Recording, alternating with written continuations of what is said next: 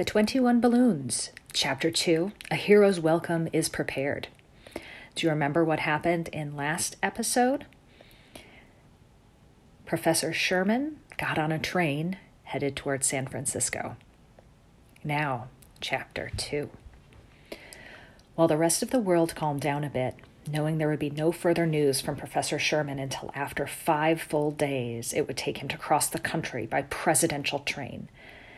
In those 5 days, San Francisco became wild with excitement.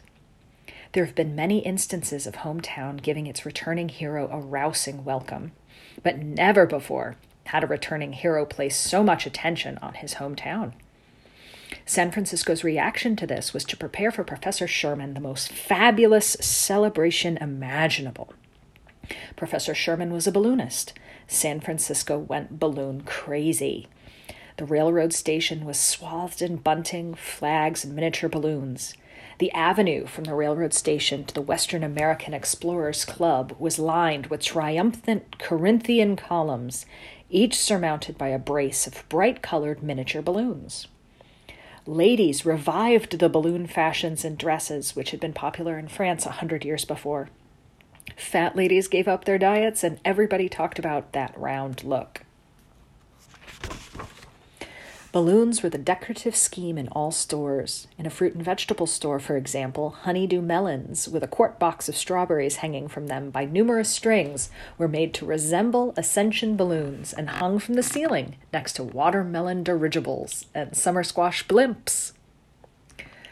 The mayor of San Francisco ordered and had the city pay for 1,000 miniature balloons to be used to decorate the avenue from the station to the club and the municipal buildings. He gave the contract for this big job to the Higgins Balloon Factory, thus honoring the work which had built Professor Sherman's original giant balloon. These miniature balloons were made of silk, filled with hydrogen, and had a lifting pull of 60 pounds each. It was an all-out effort of hard day and night work. The Higgins factory finished the balloons in 2.5 days. They were beautiful, painted many colors, and shaped exactly like Professor Sherman's balloon, though considerably smaller. By noon of the 3rd day, they were being attached to the various municipal buildings and along the avenue and looked very fine indeed. The workmen who were attaching the balloons were followed wherever they went by bands of curious children who asked many questions about the balloons, particularly concerning what would be done with them after the parade. When the workmen had finished, one boy carefully watched them walk off down the road, then climbed up on the roof of the post office, untied a balloon, and excitedly brought it down to the street. The boy weighed about 75 pounds. The balloon had a lifting pull of 60 pounds.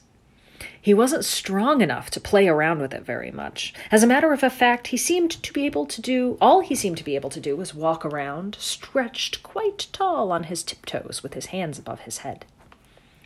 Then he got an idea. He tied the end of the rope around his waist, ran down the street with the wind, and jumped as high as he could in the air. The balloon carried him about the height of a 2nd-story window, and he floated down the street for half a block. This was fun. He tried it again. This time, with a little more wind and a slightly bigger jump, he reached the height of a 3rd-story window and flew a whole block. Of course, about 20 children chased him down the street, all yelling and wanting to make a few leaps themselves. He jumped down a few more blocks, and by this time his arms were tired and his waist was sore, so he had to take a rest. He decided to let his younger brother have it next. His younger brother, though, was quite a bit smaller and weighed about 58 pounds. He grabbed the balloon, and his brother wrapped the end of the rope around his middle, took a little jump, and sailed off very slowly down the block. "He's better than you are," yelled one of the boys. "Look, he's 4 stories high on his 2nd block." Fortunately, there was a church at the end of the street, or the younger brother's leap may have turned out to be altogether too big. He managed to wrap his legs around the very top of the steeple, untie the balloon, which shot upward into the skies, and grab the steeple with his arms and his legs and hang on as tightly as he could. He was yelling and screaming for dear life. 10 minutes later, the fire department rescued the young boy, and the children decided to give up the ballooning leap game. The fire department, by the way, was pretty busy all night. Sparks from chimneys would land on the small balloons along the triumphant avenue to the Explorers Club, causing them to blow up. There were no actual house fires. The balloons would flare up and disappear immediately, leaving no trace or fire. The resulting huge blazing flashes of lights scared the people who lived in nearby buildings so much that they complained about it to the mayor. The mayor ordered the entire fire department to station all of its trucks and engines along the avenue and keep a sharp lookout all night. This reassured the people who lived near the decorated buildings, and they gradually, family by family, went to bed and eventually to sleep. What was, in a way, the funniest incident resulted from the mayor's plan to decorate parts of San Francisco with the balloons, caused considerable excitement some 200 miles away. It started in San Francisco. The mayor ordered workmen to decorate the cupola of the Western American Explorers Club with 10 alternating red and white balloons around its base, and one larger blue balloon with white stars attached at its very top. The cupola of the club was an unusual piece of architecture. It wasn't actually in the original plan for the building. It was shaped like the upper half of the world, from the equator at its base to the North Pole at the peak. There was a flagpole at this pinnacle, from which waved the American flag above, and the Western American Explorers Club banner directly underneath. Maps of North America, Europe, and maps of everything north of the equator were painted with care. They were painted with care in gold and blue paint on the cupola. This unusual cupola was made of wood and had been firmly attached to the building 23 years after the building was completed. It was added with reverence and ceremony, and it symbolized the club's greatest ambition to furnish the first expedition to plant the American flag on the heretofore unexplored North Pole. 10 miniature balloons around the base of the cupola had a combined lifting pull of 600 pounds. The larger balloon attached to its top had a lifting pull of 300 pounds. This made a total strain of 900 pounds. The cupola weighed a little over 400. Nothing unusual happened at first, but during the night, as the winds gently tossed the balloons back and forth, the cupola started to loosen somewhat, like a tooth does. As the night wore on, it became looser, and at 1:29 o'clock in the morning, it gently rose from its perch on the Explorers Club and, dropping bits of plaster, spikes, rivets, etc., flew off eastward over the city. It gained altitude and crossed mountain tops without incident. It started losing altitude only after it had a nice flight of 4.5 hours and landed silently and gracefully in a peaceful little Indian reservation, which was situated in a snug valley between two huge mountains. As dawn came up and daylight began to appear in this valley, the Indians arose, walked out of their tents, and beating their chests, took deep breaths of fresh air. But what was this?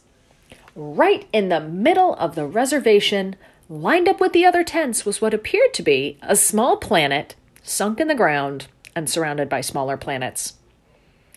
Now, what do you suppose they did? Did they back away trembling with fear? No. Did they shriek with fright? No. Did they beat up the medicine man? No. They gave the cupola an appraising look, then one of them said, dumb men decorate the Explorers Club of San Francisco with too many balloons. Get the hatchet, cut a door in the United States between New York and San Francisco. This will make a lovely new house.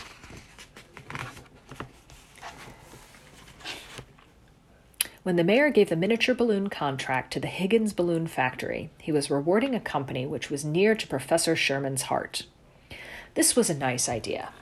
However, the Tomes Aeronautical Studios were where all the San Francisco arrivals to the Higgins factory weren't at all pleased by his decision. The Tomes Aeronautical Studios, which were the rivals to the Higgins factory. They were not pleased with this decision. At a time when San Francisco was balloon crazy, they found themselves to be sadly neglected. Something has to be done, something unusual in the balloon line, said Joseph Tomes, the company's president. He immediately called a conference. The directors thought hard and did much scratching of their heads and made many ridiculous suggestions, but were unable to think of any satisfactory ideas on such short notice.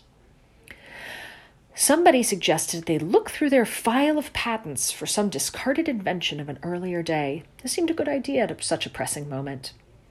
After much study of all sorts of rare balloon innovations, they found a suggestion in a pocket of the files marked, "Ideas to be considered."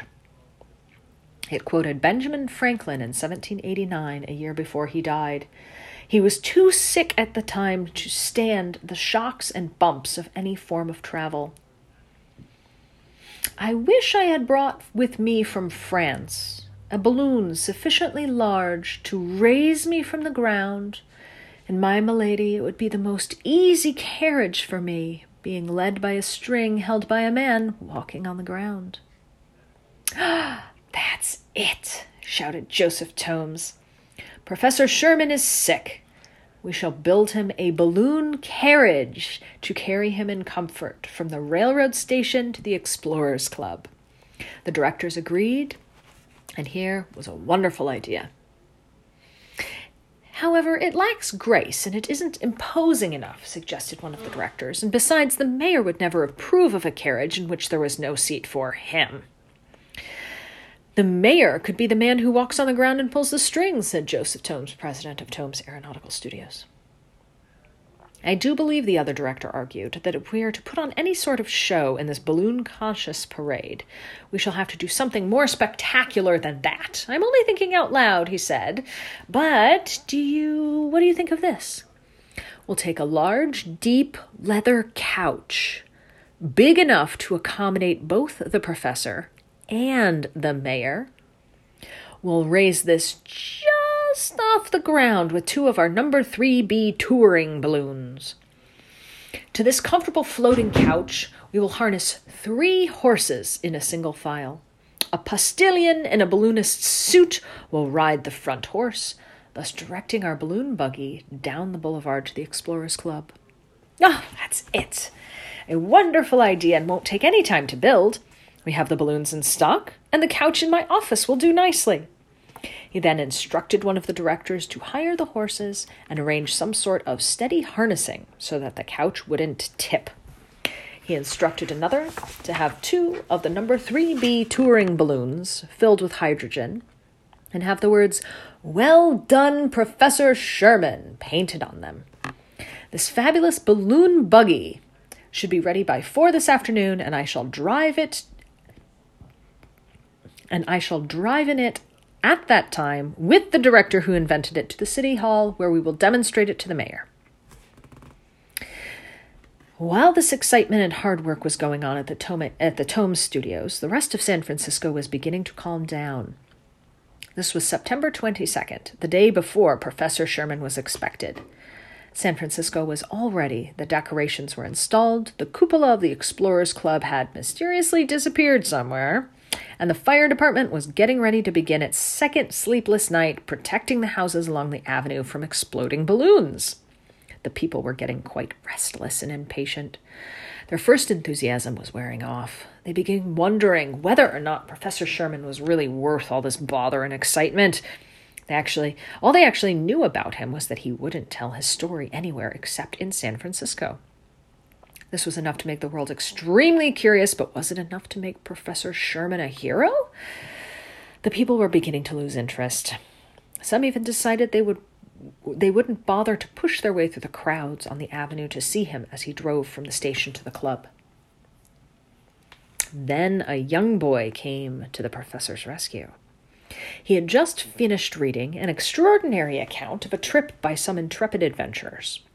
This trip had caused considerable stir, so much that a well-known author of the times had written a book about it, calling it Around the World in 80 Days.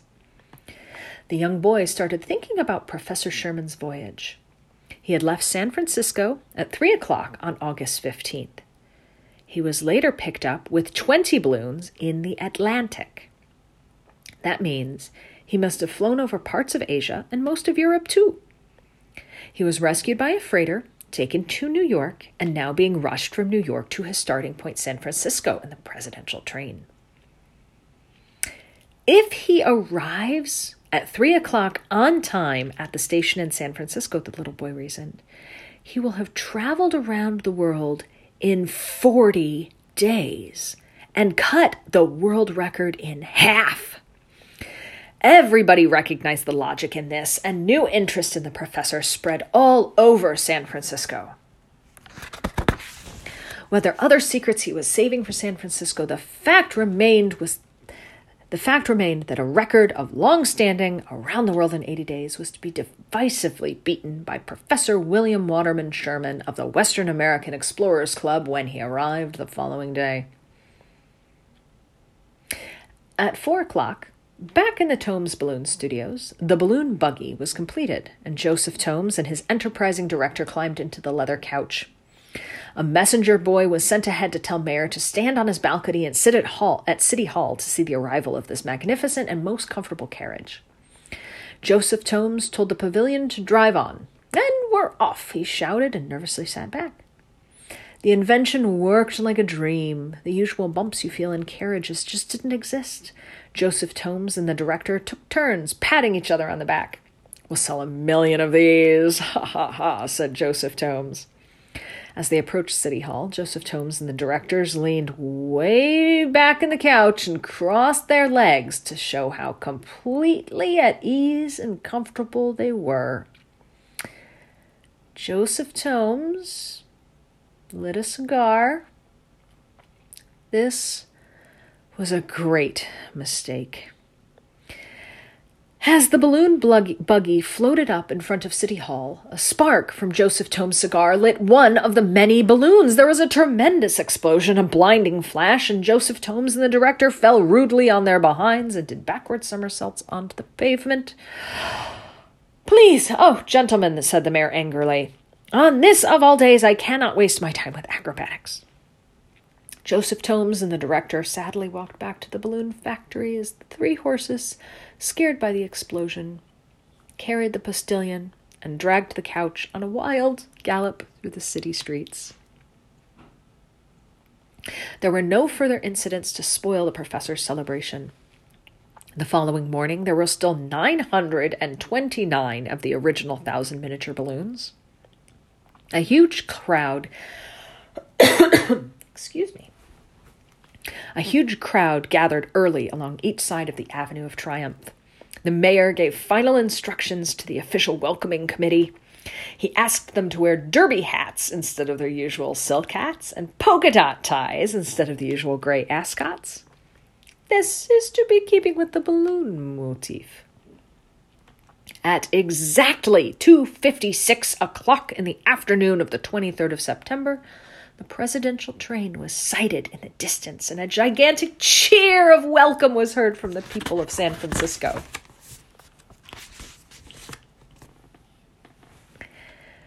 Next, we will read Chapter 3, A Description of the Globe.